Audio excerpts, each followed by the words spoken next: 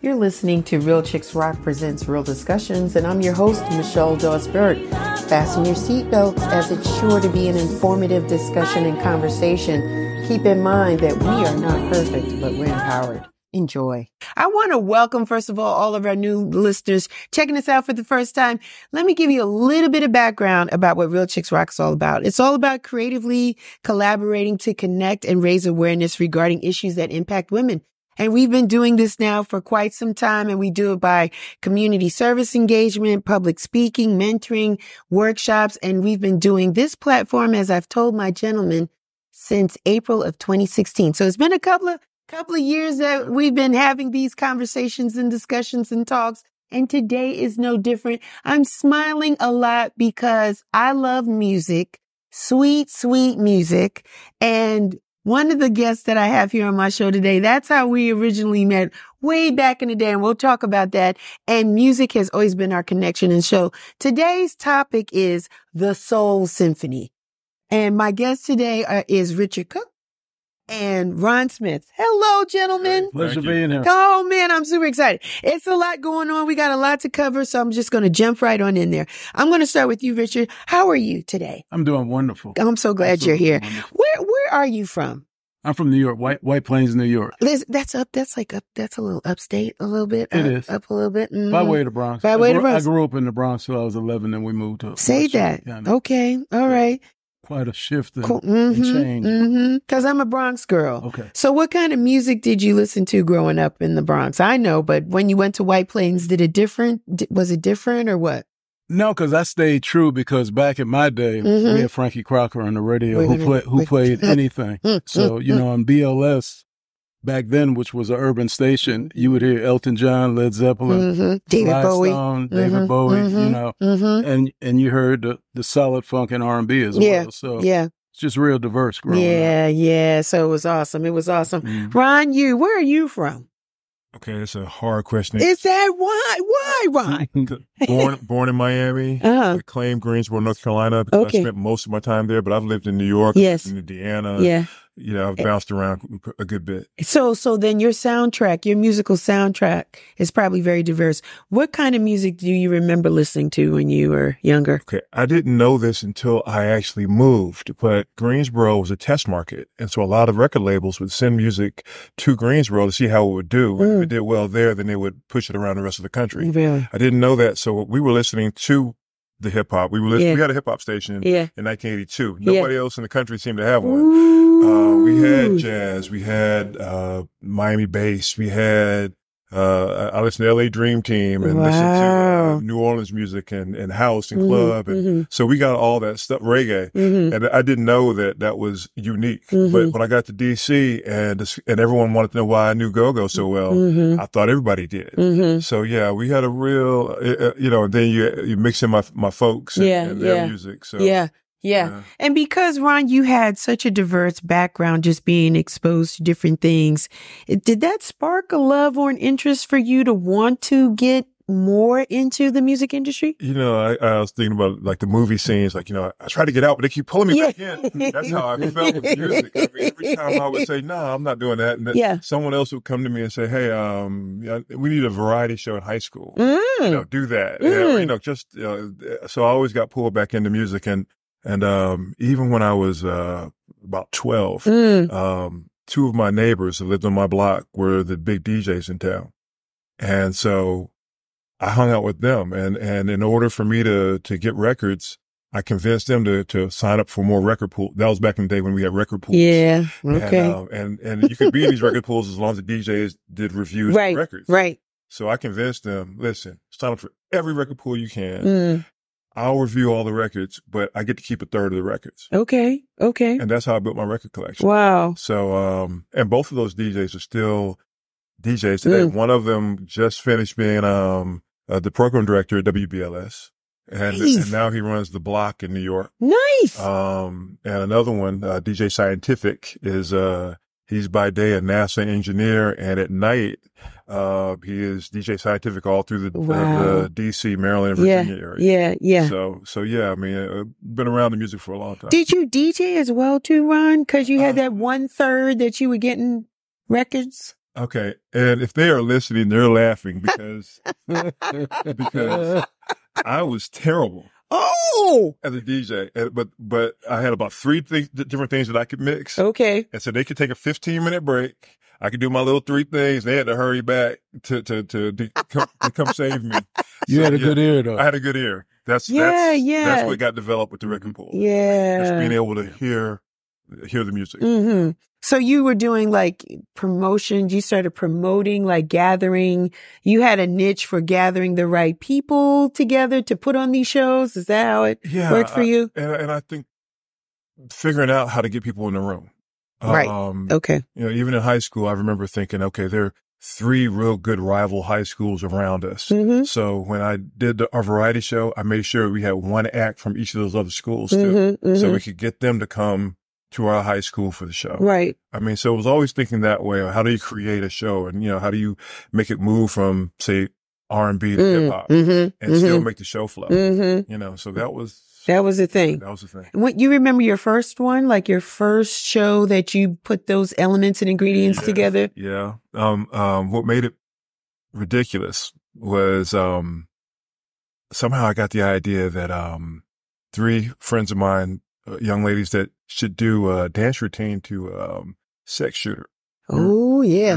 That's the whole in Purple Rain. Yes, exactly. So somehow they ended up in Teddy's and and doing a dance routine, and it was very popular. But that Monday morning, I was getting cursed out in the principal's office. So okay. So I remember that very well. That was the first one. That was the first one. So you learned. Yes. Okay. For you, Richard, how was it for you? How did you get into the industry? I mean, you too, being in White Plains, New York, from the Bronx, having WBLS, the staple. That was the staple to listen to for music. How did you find yourself in the industry or embracing music more? Well, when I was 8, my mother and aunt took my cousin and I to the Apollo to see James Brown. Wow. Okay. And that was it. That was life changing for me. I mean, my cousin and I still laugh about it because it's horrifying when you're around women. I don't know how old our parents were then, but seeing women throw panties and literally losing their mind. I was like, cuz I want to do this. What I'm going to do, right? And we still laugh about it. But between that and then it was a magical time in New York then, because Central Park, I mean, I can remember going to Central Park when I was like 13. And back then it was crazy how things changed, because even at 13 or 12, you could take the train from White Plains to the city and nobody would bother you. Everything was just cool. I remember one summer I saw Donald Byrd. I saw Return to Forever. I saw Mahavishnu Orchestra. Oh my God! All in one summer. It was crazy, right? So from then on, I was literally hooked on music, and then the transfer. Once I went to college, used to give parties. And actually, I almost lost my football scholarship. Really? Because the coach was mad. He said I was getting all the students' money, but it was. You were an entrepreneur. I was. That's what I told him. I said, Coach, you're always teaching us to branch out. Yeah. Think outside the box. Right. So what kind of parties? Was it hip hop? Was it soul? Was it R&B? Was it everything? Yeah, it was R&B. Back then, 70s was pure R&B. Yes. But I went to Jackson State, so imagine coming from New York going to Mississippi. So it was a culture shock, but very much so. I broke Rappers Delight there at the party. And it was... So it was just kind of crazy. Yeah. How things kind of transitioned in those 4 years. And you have a love for music, and you see what kind of money you're making, but yet you both of you gentlemen still pursued professional careers, like in corporate. You've done a lot of different things. Ron, you were a teacher, financial background as well, and you were in corporate, and so you're moving through that course, gentlemen, and that was just not satisfying for you? What say you, Richard? I suggest to anyone to follow your passion. Gotcha. I don't care how much money you make if you're not happy. It just, for some reason, it just doesn't add up, at least for me. Right, I understand. It doesn't add up. And a perfect example, and I was at UPS, right? I have a real good friend who stayed entire duration, and you never know what your lot is in life. Right. Entire career at UPS, and now he's on his deathbed. So he can't even enjoy his retirement. Oh my. So, it's just certain things that, and I think about it because, of course, sometimes I think, hey, if I stayed there, my pension would be like, whoop, but would I have been happy? Right. And the answer would have been no. Right. How about for you, Ron? It's the same. I'm just piggybacking on what he said. I joke about getting pulled back in, but the truth of the matter is, this is what feeds me. Yeah. Yeah, this is what feeds me spiritually. So, and seeing people develop and being able to brag about the fact that there's so many artists that I can sit there and say, hey, I saw them first. Right. I'm very proud of that. Yeah. And one thing you gentlemen didn't say is you didn't mention money at all. I asked you these questions. You talk about the music, the experience, the feeling, but it was never about the money. We're gonna talk about that. The other thing that you gentlemen are good at too is connecting the right people, right? You probably don't get enough credit where credit is due in that regard, but to make a show or an event happen, you got to have the right people coming together in order to make that an experience in which people will never forget, right? At the end of the day, that's what you gentlemen are really pursuing and pushing and wanting to invite people to believe that if they come to this, whether it's a party in the 70s in college or whether I'm doing a variety show, you're never going to forget this. It's going to be good, right? So you guys have a skill or just a talent or maybe a gut feeling, right? In knowing I need this musician, I need this DJ, I need this vocalist. How does that come about? Is that just years of practice, intuition? What do you say? We're going to look at you. How about you, Richard? I think intuition and just knowing people. A perfect example was funny. I was having Bilal, right? Yes. Everybody was like, we like them. I don't know if I should say what I'm about to say, right? I like Bilal as an artist. I don't know if it's perfect. This story. So go ahead. Okay. So what happened? I don't know if I should say okay, it. We'll come back. We'll come back. How can I claim? You know what? Bilal's different, right? Great guy. You're phenomenal. Yes. Phenomenal guy. I know him as an artist. He's a great artist. But everybody, we all have our stuff, right? Right. And I work in mental health as well. So there's a lot of artists I've worked with that have mental health issues, right? Like most humans. So it was just, we're the best of friends now. And two funny stories. I was out in Seattle and Portland doing shows with him, right? And the promoter that was in Seattle, her parents were in the Sprinter van, right? And they pull over and she says, drop my parents off at this exit. Just imagine we're driving on 285 and we pass an Astrid Dunway and said, drop my parents off right here, right? And Bilal blurts out, oh God, I'm not getting paid my money tonight, right? And we all start laughing because, of course, it was, She'll throw her parents out on the side of the road. I know I'm not going to get my money tonight. Wow. And, but just a great guy. Yeah. But just that connection is even like Ron and I, because both of us are, I'm a lone wolf and Ron is as well, right? So, Jodine Dorsey, I don't know if you know. I do. I've interviewed her too. Yeah. Hi, Jodine. Jodine connected Ron and us together. She kept saying, Rick, it's somebody I want you to meet. Boom, boom, boom. She's awesome. Jodine, yeah. Like, she's awesome. But she knew. She knew. We knew. And we've been, and the crazy part, I go over the top with mine. And Ron is like, do you really need all that? Right? He's sensible. And really, it's sensible, And so I'm still learning. Okay. From him from that aspect, because I want 10 horn players on stage, and that, and it could be that New York in you, it could be that flair that again you having that experience at the Apollo Theater just resonates with you. Yeah, all right, I'm going to tell a Rick story. Okay, come on. I was telling you that I used to hang out with two DJs growing up, and one of my greatest memories of a concert was a thing called the Fresh Fest, and which is the first national hip hop tour ever, anywhere, ever. And even if you go online right now and type in 10 greatest rap concerts, number one on that list is the Fresh Fest. Well, he has the distinction of being one of the guys that started that whole thing. Yeah. And we're talking 1984, going to this concert. What I remember about it, it was the very first one was in the Greensboro Coliseum, and they had 2 stages. So if you're sitting at the front row watching let's say you're watching Houdini, and then you're in the front row watching Houdini. But Houdini goes off, and there's no transition like, okay, we got to move things off the stage because it's a second stage behind you. So you're on the floor, you turn around, and now you're in the back row watching Run DMC. But it never stops. Yeah. And it's just the energy of that night was electric. Yes. I mean, and like you talk about, do you create experiences that people remember forever? Yes. That's one of those moments where my friends and I will talk about that even 40 years later. We're still talking about that moment. And I think that's the kind of thing that he does.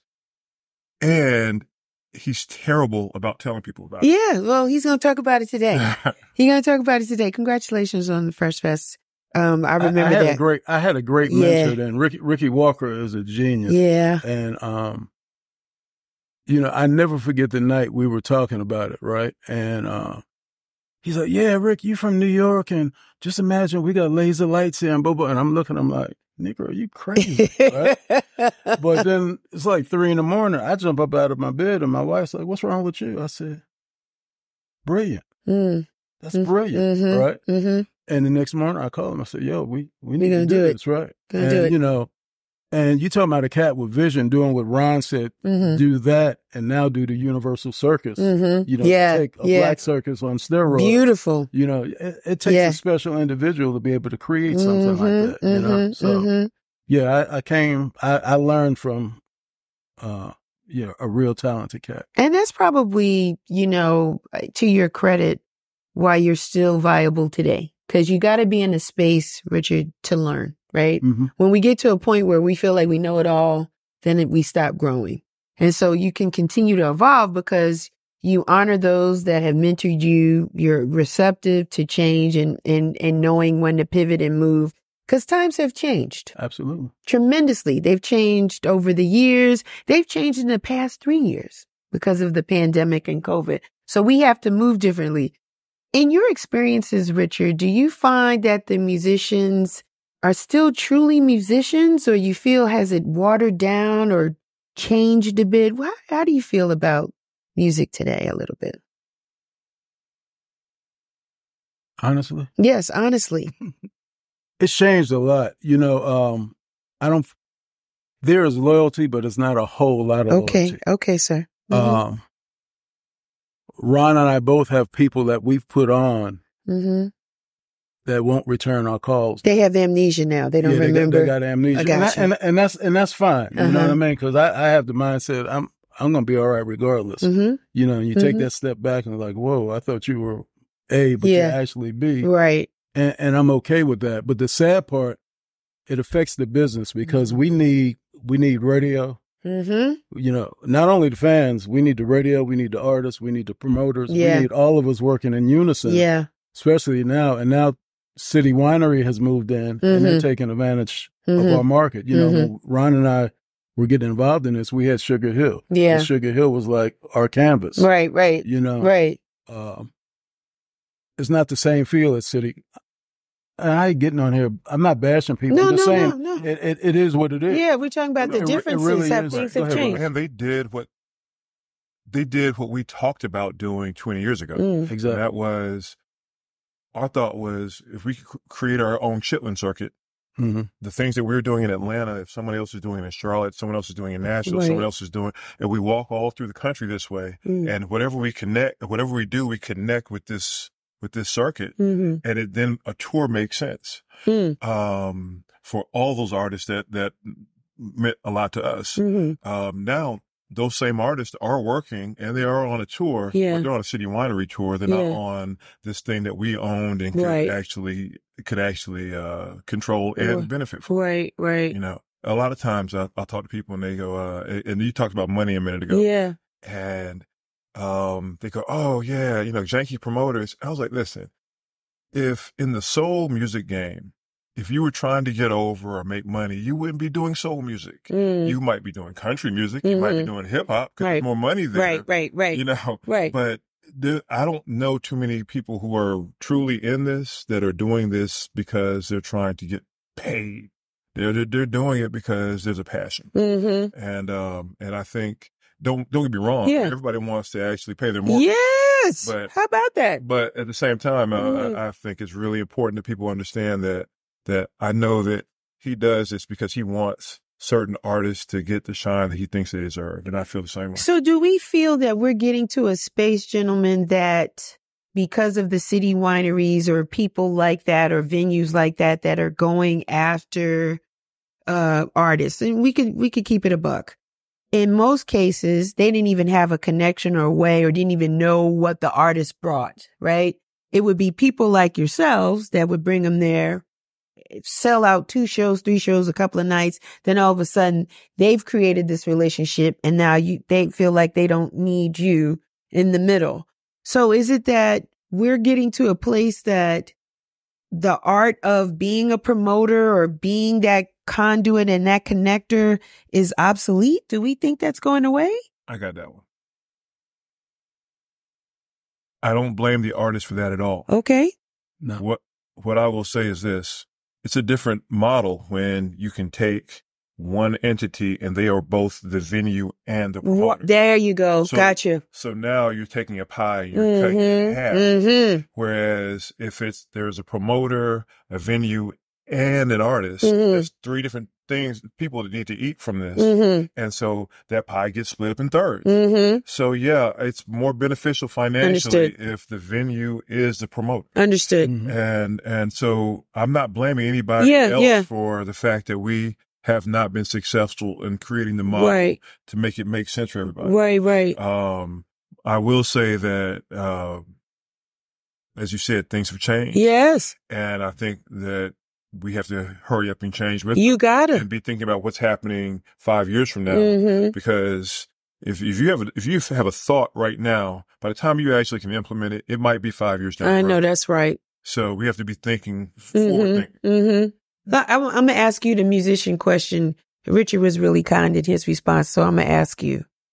Do we feel that musicians have changed over the years? Like, you've been in the game for quite some time, Ron. I mean, I met you through Sylvia Brown. Hey, Sylvia. And we've always talked about, we would break bread and eat. We would go and have breakfast, and the conversation was always about music. Artists, albums that were out, CDs, and talking that kind of stuff. So do we feel, Ron, that musicians are not the same or they're still there? Because I feel like it's more electronic and it's not as much as people wanting to learn or play an instrument. What say you, Ron? Okay. I believe that artists are there, musicians are there, and young people are really about learning the craft. But we aren't celebrating those kids like we should. Okay. I think we're celebrating people who are doing it the easier way. Okay. I will say that personally, we know some magnificent kids in their early 20s at this point that are professional musicians, and they are true to their musician. The art form, yes. Now, how do we get them in the forefront? How do we get them with the light shined on them? Yes. And that's what we have to talk about because they're there. They're just not the ones that everyone's talking about. Yeah. They're not the songs that people are listening to. And I think we have to find a way to actually celebrate them better. And so I'm not putting that on anybody. No. I'm just saying the musicianship is really there. Yeah. But it's getting drowned out by the drum machines and the simple tracks. Yeah. Stay tuned. I got you. I also think the labels have a big part to play in that. Okay. Because I one artist in particular that I broke in this market, I'd never have a vocalist on my stage, you know, and all he has is vocalists on stage. Right. You know what I mean? Yeah. And it's just funny seeing that. And I'm wondering at what point did they change, or was it pressure from the record label? Right. Hey, we need XYZ on here, to, and it's working. I'm not knocking it. It's working. So, it's just like Ron and I doing what we do. It's still stuff that I'm going to be true to in the promotion game. Yes, you know what I mean? Yes. Yeah. Let's talk about it. Ron, you touched on young musicians and not getting the shine. I want to commend you both. Audio Wolf. Let's talk about that, because you gentlemen have a vehicle or platform where young, talented musicians come through, very artistic, very dedicated to the craft. They performed. We've listened. We've paid tickets to see them. Just awesome. How did that come about? Is it because you wanted to shine spotlights on young musicians? Who wants to take it? Absolutely. It's you. Okay. All right. Sure. Right. I guess around 2013, we started a nonprofit called the Sound Education Experience. And within that, our flagship program was a teenage jazz fusion band. And the idea was we would go out through Atlanta and find the best teen musicians that would create this band. Right. And what we used to say was, we're not finding musicians that are good to be kids. We're finding good musicians and giving them a chance to step away from marching band and create their own music. Step away and learn what it is to be artists. Pair them with, I'll give you an example. Like, we did one breakout session for a series of breakout sessions where we'd take our sax player and partner him with Ryan Kilgore, who was the sax player for Stevie Wonder. Yes. And we take the trumpet player and partner him with Jimmy King, who was the trumpet player for Bruno Mars. And we did this with every instrument. And Kyrie Simmons, the bass player, partnered him with Devin Gates, our bass player. And they got to work with vocalists like Rhonda Thomas. So we partnered them with all these professional musicians to help them think about what it is to become a professional musician. Yeah. So it's been really cool to see them be teenagers at one moment, and then you look it up and they're like, "Wait, you're 23 now? Yeah. And you're out. I'm sorry, you're in Germany? Yeah. You're in Portugal? Yeah. You got a gig in Colombia? So watching them really become professional has been really gratifying. That's good. That's awesome. I had the opportunity to talk to Little John Roberts, the drummer. Similar situation, because he's teaching at Berkeley, and he can almost see it in their eyes and how they behave and embrace the music. He can kind of tell who is really serious about it and who's committed, and he really pours into those individuals because he wants to see them be successful at it. And we have 3 Berkeley School of Music graduates now. We have one Juilliard, one New School.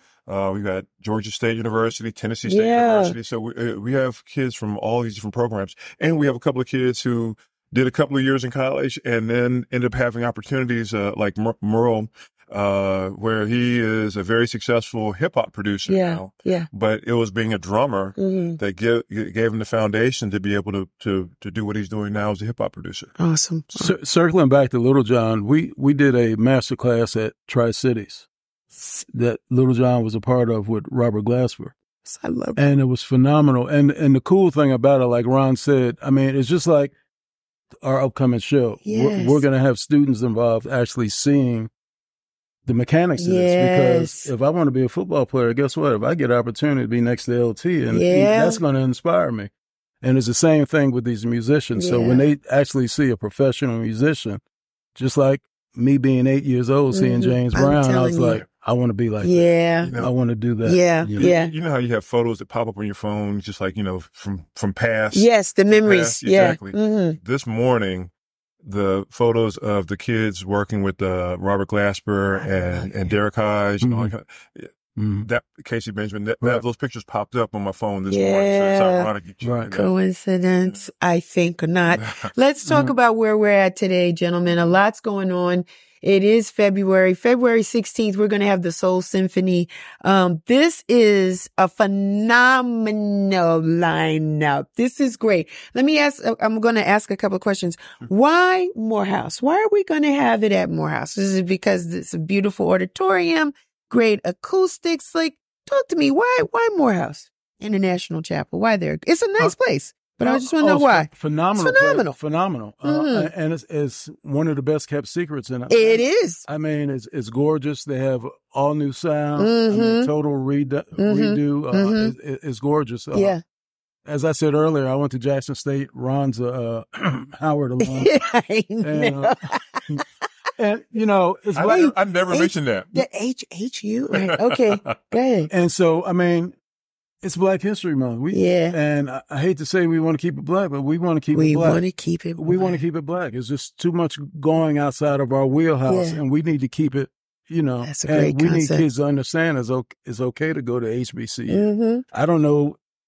My life probably would be completely different if I didn't go to HBCU.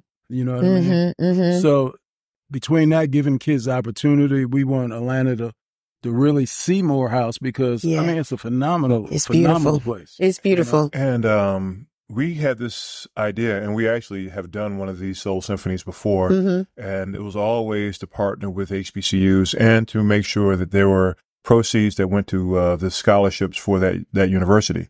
So yeah, Morehouse was always in our mind as the partner. And I think a lot of our delays came because we wanted to let them finish remodeling King Chapel. And then, of course, pandemic and those kinds of things kind of slowed us up to come back to do it. But we were determined to wait until they finished doing what they needed to do with the chapel so we could partner with them. Yeah. You guys have done this in D.C., Baltimore DC. Area first time. And so what was the response and the reaction there when you did it? Oh, it was a great Phenomenal. response. Yeah. And interestingly, we had Roberta Flack was the headliner, and very happy to say that we had her when she was in great voice and had no health issues, and she's having some health issues right now, and so we're happy that you know, on our bucket list of artists, you know, we were able to get Roberta Flack, and on that same lineup we had Eric Roberson. Yes. We had Rhonda Thomas. But we also had Ndambi, Navasha Dea from Fertile Ground. It was hosted by Marva King. And we also had a surprise guest in Kenny Lattimore. But having them backed by a whole orchestra, you're talking about creating experiences that were different. It's a game changer. Yeah, it's a completely different experience. And if you've seen all of those artists, but you haven't seen them with an orchestra, you still have not seen them. You've not seen them. Yeah. So getting to hear an Eric Roberson, like in that last one, he's not doing it this time. I actually know the set list, but the last time he did a song called "Just a Dream," and it's one of the songs that he wrote while he was in college. Yeah. But even then, you could hear the strings and what the song could be, and it was magical. Yeah. I mean, and that's what's going to happen this time as well. Yeah. It is. It is phenomenal.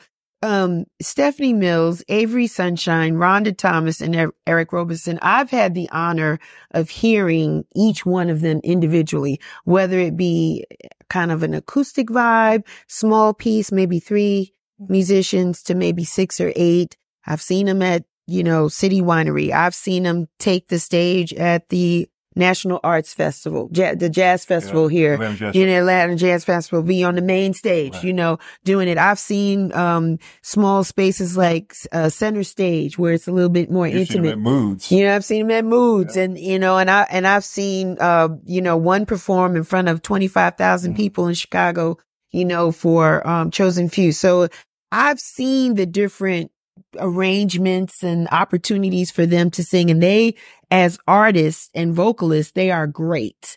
So I can only imagine having an orchestra behind them, to your point, gentlemen. Well, you don't have to imagine because you'll be there. I'm going to be there, but I'm just saying it's going to be phenomenal. Yeah. It's going to be epic. I told Ron I wouldn't use this word again, but it's going to be an elevated experience. And the reason why is just like when you hear the heart or when you just hear that, going through a song. Yes. And I think about the DC show. Vasha was doing a Phyllis Hyman song, and people were in the audience crying between that and the violin and her voice. And everything just coming together. It was just like, oh, this is just not. Is this a resurrection of what a style that Barry White would do? Come on, gentlemen, help me here. Okay. Come on now. I got to say this. Come on here. And going full circle. Yes. I've always had, going back to what I said earlier. Yes. Those shows I went to as a kid in Central Park. Yes. We talking about that was the era of CTI Jazz with Bob James, Grover, but they always had strings. They always had arrangements. Barry White was doing his thing. Love Unlimited. Isaac Hayes was doing his thing. All these, James Brown is the man's world with the violin. So growing up hearing that, I just always felt like, we needed more of that. Yes. We needed to get back to that. We do. That's real soul. That's real soul. Indeed. Yeah. What he said. There is starting to be, we talked about changes too, gentlemen, in how music is being presented. And I'm starting to see your points are being taken by other people. They're having the same idea in the sense that full orchestras are performing for hip hop. Absolutely. And it is changing how people are tasting hip hop, even the classics. Right. So whether it's old school hip hop to current stuff with trap or whatever it is, mumble rap, whatever you want to call it. But when you have a full string orchestra behind you, and it just sounds, it resonates differently. Right. So are we at a point that we are resetting and recurating how music is handled and presented? I think music is in constant evolution. Okay.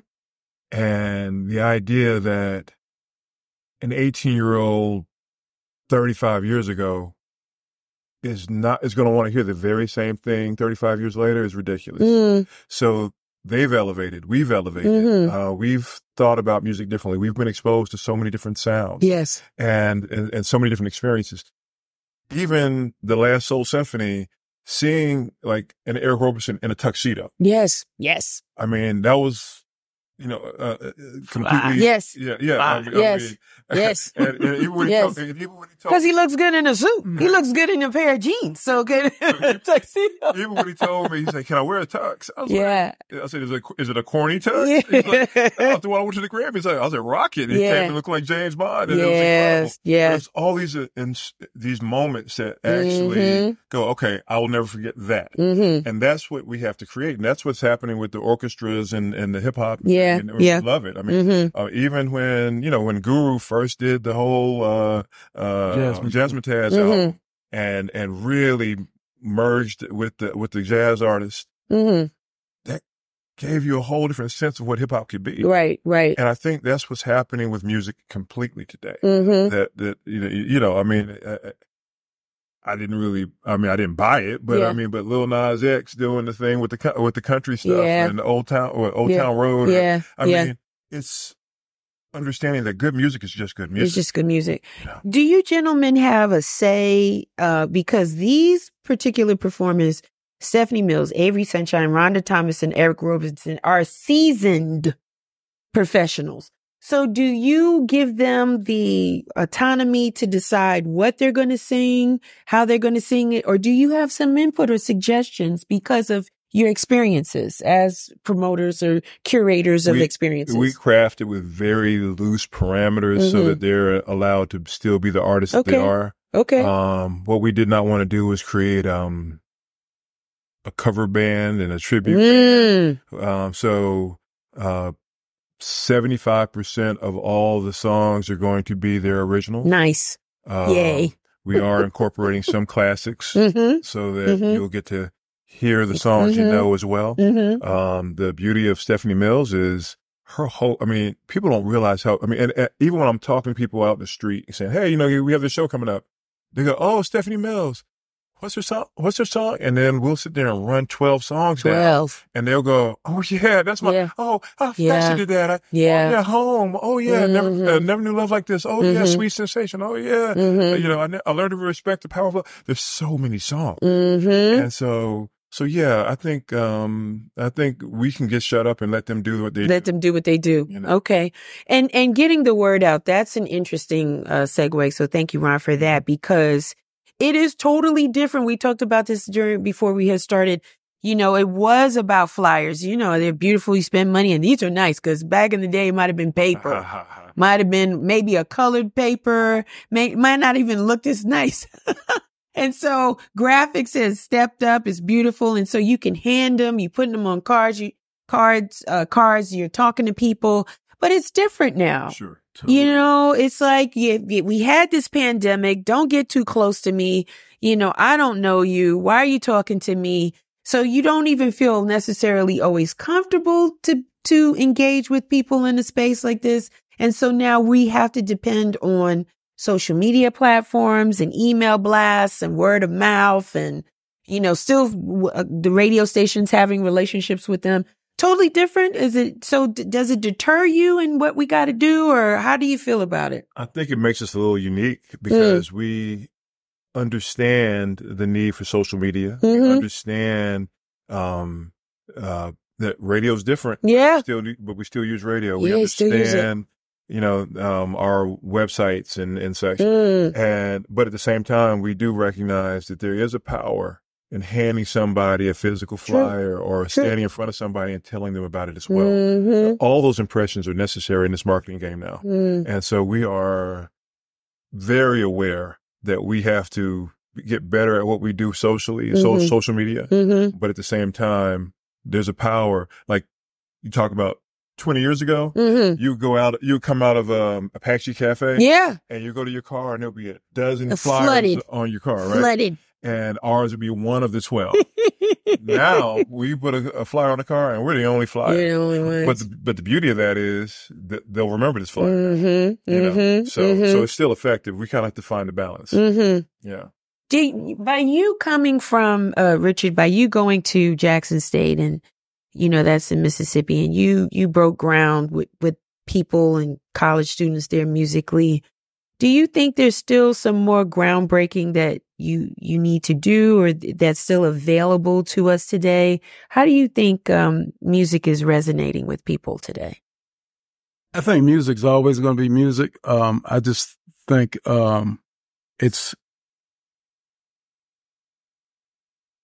music changes, but it doesn't change a whole lot if you really listen to it. Okay. And perfect example, I had a friend over yesterday, and a song came on. I said, "Oh, this guy made me funky, the Headhunters." He said, "No, that's Eric B. and Rakim."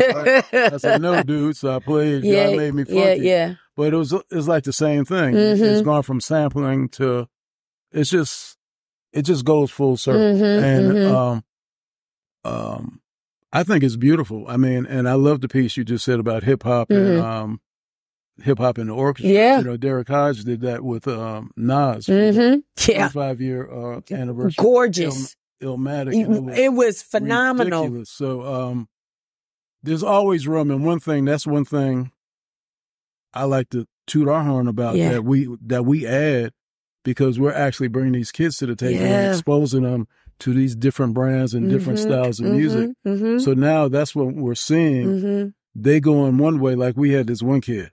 Oh, I'm jazz only. I only do jazz. Right. But now they're branching out and all this stuff. Yeah. Because they hear the different sounds. They're seeing how you can, okay, I could take some of this and I could take some of this. And, yes. You know. Yes. So I can't wait to hear Kevin's new project, because, you know, Kevin at one time wanted to be a comedian, you know, so it's, you know. But all of those different experiences actually expand his music. Yes. Right. You know? Yeah.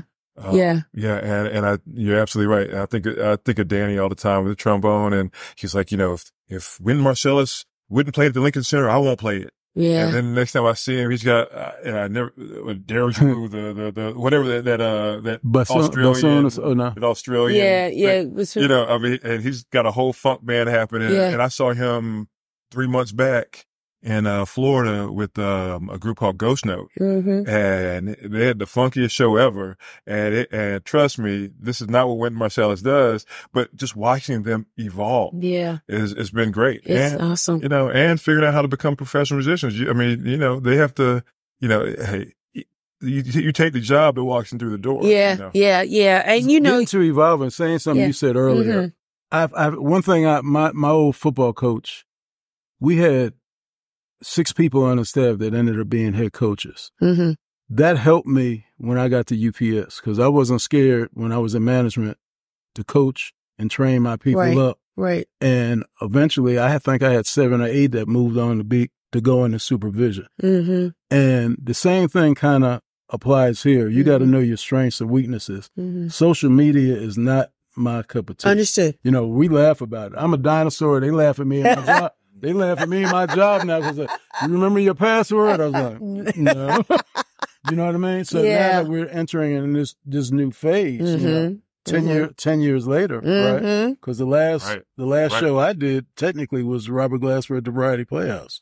You know what I'm saying? That was 10 years ago. I saw that show. Did you? I love Robert Glasper. I'm a fan. Yeah. And we'll talk about that, but yeah. And I'll say this too again. He's terrible at tooting his own horn. Yeah. But so many of the people that you know in Atlanta as being, you know, staples of our music, you know, he brought them. I mean, Foreign Exchange. I love Foreign Exchange. He was the first one to bring them. Robert Glasper. He was doing Bilal, 15, 20 years ago. I mean, there are just so many musicians. Thank you, Richard. And most people don't know that. Yeah. Because I think there are 2 kinds of promoters too. They're the kind that do a really good job of also letting you know who's doing it, which is important. Right. Because when they're going out there to get sponsors, people know, hey, you know, that's Jason Orr. That's Jay Carter. Yeah. That's Chris, you know. And so they do a good job of that. Yeah. And then there are those who don't. I mean, and we just want to see a good show, and nobody needs to know who I am, but that's not always the best way. Yeah, it's not the best thing. And I think that's just old school thought process where you feel that your work will speak for yourself. It's not about you, and you don't really want to be, but you do have to toot your own horn. You do have to let people know that you're humble about it and you appreciate the opportunity to do it, but it's your hard work. It was your creativity. It was your phone calls. It was your emails. It was being at the right place or showing up to catch people, to have that conversation, to get them to see the vision that you have and them to be a part of it. And then it's about the experiences. Like, it's just phenomenal. All the artists that you've worked with, Richard, I'm sitting over here like I'm a fan of yours because I'm like, because I've loved every show that you've had some connection with or the artists that you've worked with. I just spent money last year to go to Napa Valley, never been, was on the bucket list to see Robert Glasper, the Blue Note, for 3 days. And it encapsulated what you talked about because we rented chairs. We sat there. There was a main stage and they said, thank you when they finished their last song. And we turned our chairs around and faced the other stage. And it just went that way for 3 days. And it was a beautiful experience. And he too is a person I was jazz. And it wasn't until I hooked up with the likes of Bilal, who hooked me up with Common, who hooked me up with, Jay Dilla, that I was like, what's this hip hop? And just infusing it with his classically trained fingers. And now he's 5 Grammys in. You know what I mean? And 3 albums, Black Radio 1, 2, and 3, and all this stuff and doing movies and soundtracks. Yes, I will pay. I'll get on a plane. I've gone to Blue Note, and Blue Note in New York is but this big, right? But to see him in a more intimate freestyle setting, and then he pulled up Michelle DeLucello to come and sing, and she's singing the Al B. Sure song, Night and Day, her way. I was like, it was worth it. Yes. It was. Right. So, yes, gentlemen, thank you. I'm super excited about the Soul Symphony because I believe it's going to be a night of epic proportion because it's fabulous entertainers as individuals. Right. Individually, they can sell out. Right. I mean, beyond the vocalists. Yes. Like the last show, we had Cyrus Chestnut. You know, who's considered one of the great jazz pianists of our day. Yeah. He was there. Casey Benjamin. Ben Williams was on bass. Yes. Right. Lee Pearson was our conductor, who is now the drummer for Chris Bodie. But he's played with everybody. I mean, so that's what you can also expect in the musicians. Yes. And we've got the same thing happening this time. And so, I mean, I think it's going to be one of those things that people are going to be able to say, hey, I was there when. Yeah. Ironically, the Robert Glasper connection. Yes. And when we talk about connections, DJ Applejack was the one that told me. Applejack told me about it. I was like, yeah, okay, whatever. Shouts out to Applejack. Go ahead, boy. We're in D.C. getting ready to do the Soul Symphony. Yes. And I see Robert Glasper's in town. Yes. And Jabari, who does arts, beats, and lyrics, he's doing arts, beats, and lyrics in D.C. Yes. So, yo, man, let's go check out Robert Glasper tonight. So we go. Good. And after the show, I tell him, I say, hey, man, I'm about to bring you to Atlanta. Yeah. And he gives me this, like Negro, please. Right, sure. Like all promoters, Yeah, say that. But I followed up, and it worked out perfectly. It's a great move. Thank you for doing that. Thank you for doing that. And he's going to be back here in June. Yeah, I'm thinking about seeing it. But, again, setting and ambiance is important for me, right? Like, why have an artist in a space and the sound ain't right? You know what I'm saying? Say that. You know what I'm saying? Like, so like acoustics are important, and them being able to be the artist that they have been gifted by God to be is important. So yeah, I'm going to pick and choose where I go to see, because it's a whole thing for me, sound and, just the whole shebang. So Soul Symphony is Friday, February 16th, at the Martin Luther King International Chapel in Morehouse. Awesome acoustics in there. I've seen Sisters in Song there. The women could sing. I've seen it. I know what that place can bring from a sound perspective. This is going to be beautiful. Do we know where and when? I don't want to get ahead of myself. Is there another one this year, or we space it out? Is it every couple of years that we're going to do something iconic like this? What say you, gentlemen? Okay. So this is the part. You're right. Okay. What say you, gentlemen? If you let Richard have it, it's going to be a tour that goes all over the world next week. Sure will.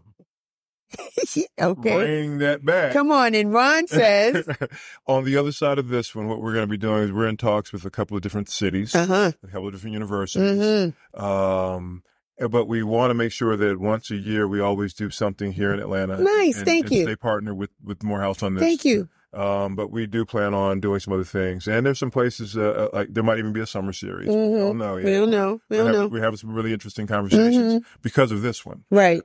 So on the other side of this one, we'll sit down and really map out our plan. But, yes. The beauty of this one too is all of our musicians are here in Atlanta. So that gives us some room great. to do some interesting things. It's good Michelle, stuff. I want to say this about our friendship, right? He's the dude that, I'm going bear hunting, right? With a BB gun. And he's like, shoot the rabbit. Shoot the rabbit. Why you going for the bear? You got a BB gun. Yes. Right? Kill the rabbit. Yeah. Yeah. You gotta go. Right. But I'm always big game hunting, right? But it balances each other out, though. It works out, because what do they say? If you shoot for the stars, you'll land on the moon. Shoot for the moon. So that's what you're doing. Right. Absolutely. You got to do that. That is the problem for most of us, gentlemen, as entrepreneurs, or just getting out of our own way. Sure.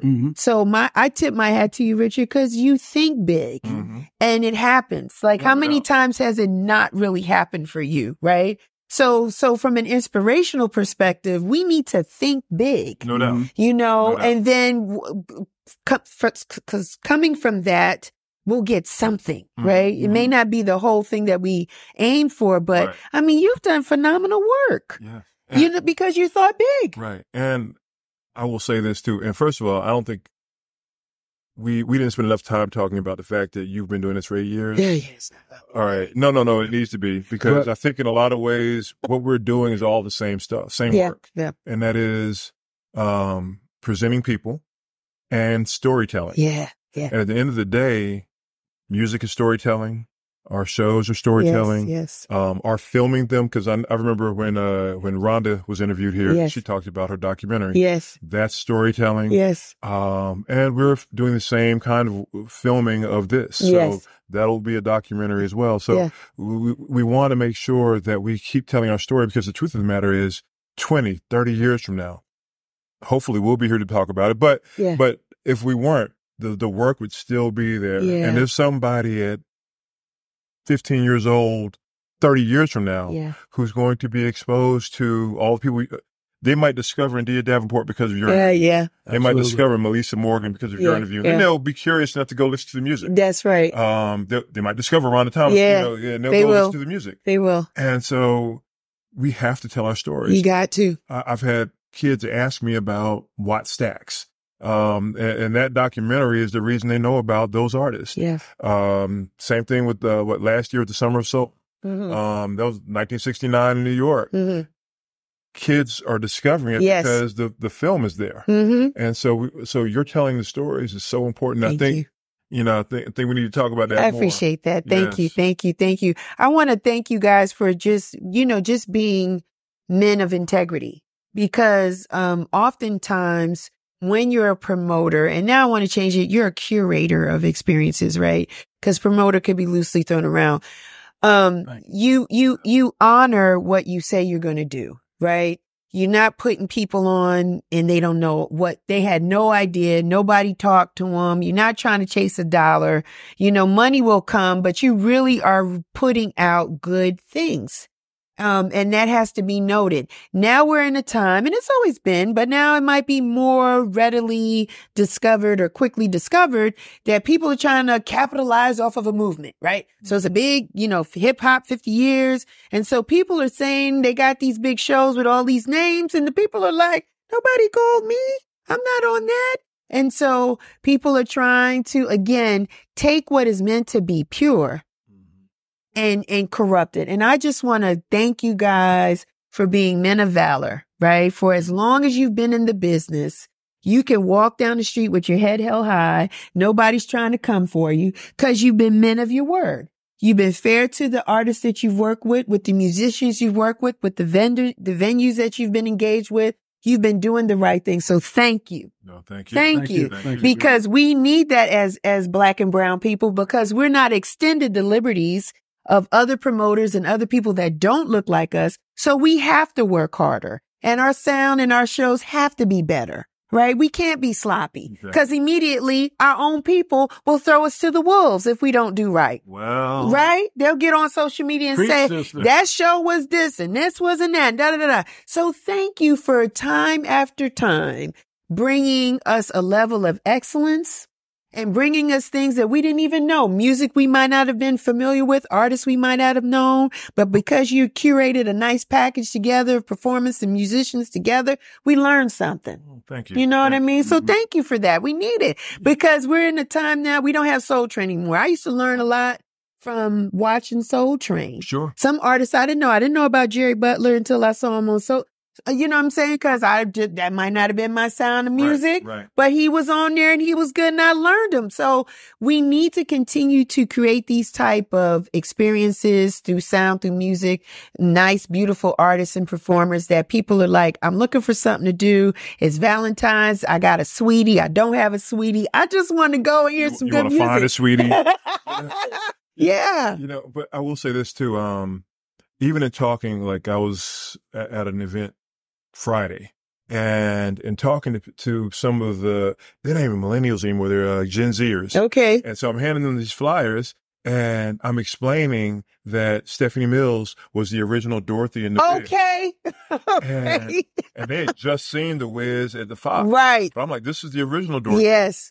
And yeah, that was almost 50 years ago now. Almost, wow. So yeah, and explaining that, and how you're actually seeing a living legend. Yes. And so who can still sing, who's still in good voice, and can still sing, and looks beautiful, and enjoys what she does. Because she was a baby when she was 15 or 16 when she started. Right, exactly. This is gorgeous. So I mean, so telling that story and letting people know that this is history, but it's your history. You need to know your history. And it's also right now. Yes. These people are putting out music right now. Eric Roberson has an album he just put out. Yeah. Avery Sunshine has an album that she's about to put out. Rhonda has a project she's about to, so this is right now as well. And because we were working with those kids, those same kids that Rhonda was nurturing. Yes.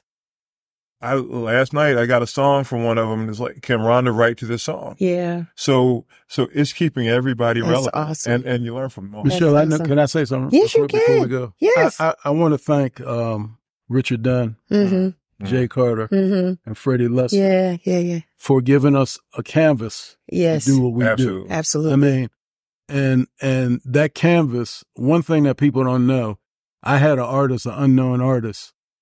And when her band hit, Dunn, Fred, all of us together was just like, what just happened, right? Yeah. That same sister, we got a call from a sister that used to host my show.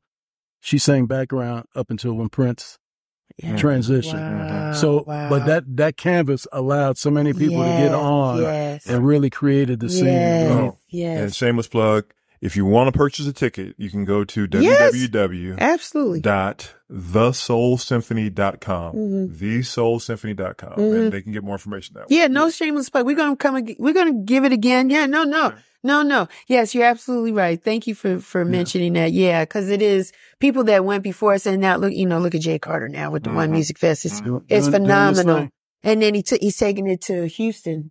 In May, doing like a day or two out there just to give them a taste. But the things that he's done, and shouts out to technology with the drone and the shots, because now you can see how beautiful we look in a space listening to music, and the fact that he gives the young and the older, and everybody gets, and everybody's learning from it, and that's what it's supposed to be. So their ageism is out. It's all about the music, right? And that's why I'm just so excited. Again, I'm honored for you gentlemen to be here. Soul Symphony is Friday, February 16th. It's going to be at the King Chapel at Morehouse College, 830 Westview Drive, Southwest. Where can they get the tickets, Ron? Tell the people again. Okay. Go to www. I know nobody does it anymore. thesoulsymphony.com. All right. Shouts out to all your sponsors. I looked at this brochure. Pretty dang heavy here. A lot of people. Magic, Classics 1029. Shout out to Donna Shealy. Just everything. Got that on vinyl. Lamar's, Shirley. Like, you got everybody. Said the Entertainer's giving you guys a thumbs up on this. And he's got his wine.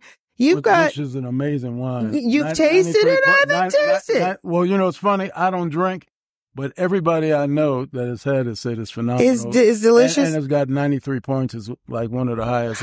So that's unusual for, Very sometimes good. people just get into it for vanity. But say get into it for taste. Yes, a lot I hear you, Joe. Yeah, a lot of great sponsors are backing this. So yes, please get your ticket. I'm going to be in the place. This is great. Gentlemen, this is great. How can people find you, Richard? I know you said you're a dinosaur, but is there any way that people can reach out to you, or you're like, no, I'm not on social media? I'm moving to Medellin, Colombia, March 16th for good. For real? So, congratulations. I'm not going to be reachable unless you reach me at my restaurant. Ooh, I love it. Congratulations. For good. You're gone? Forever. Wow. I'm gone. He'll come back for Soul Symphony. Yeah, he will. You'll come back for that. Be back for that. Yeah. Be back 2-3 times a year. But congratulations. I'm excited. It's like senior year at my mom's house. Couldn't wait to get congratulations. Let us know how it is, because I may be an expat. I may move somewhere, and just come back, but I'm going to go somewhere else. Ron, how can the good people find you? All right. Well, first of all, another shameless plug. I work a lot with Rhonda Thomas. Yes, you do. So, hi, Rhonda. So, a lot of the shows that I put on and the projects that we're doing, you can go to rhondasings.com. And, on the booking side, that's how you'll reach me. The other side is, just, if you go to Facebook, you can find me, it's Harmony in Life. Yes. Which is, my brand. Yes. Ron Smith, Harmony in Life. You can do the same with the Instagram or X or any of that stuff, you can find me. I'm out here. You're out here. Mine is actually Global Chef Society. So Global Chef Society. I'm gonna have to bring you back again and talk about your restaurants and cooking and all that. Yeah, the last dining experience I had Juan DeMarcos from the Buena Vista Social Club. Really? We actually have conversations with the artists, and we had Cuban food. And it was just phenomenal. I went to one where he had a courtyard, and it was a night in Paris, and it was like how many courses? Five course meal.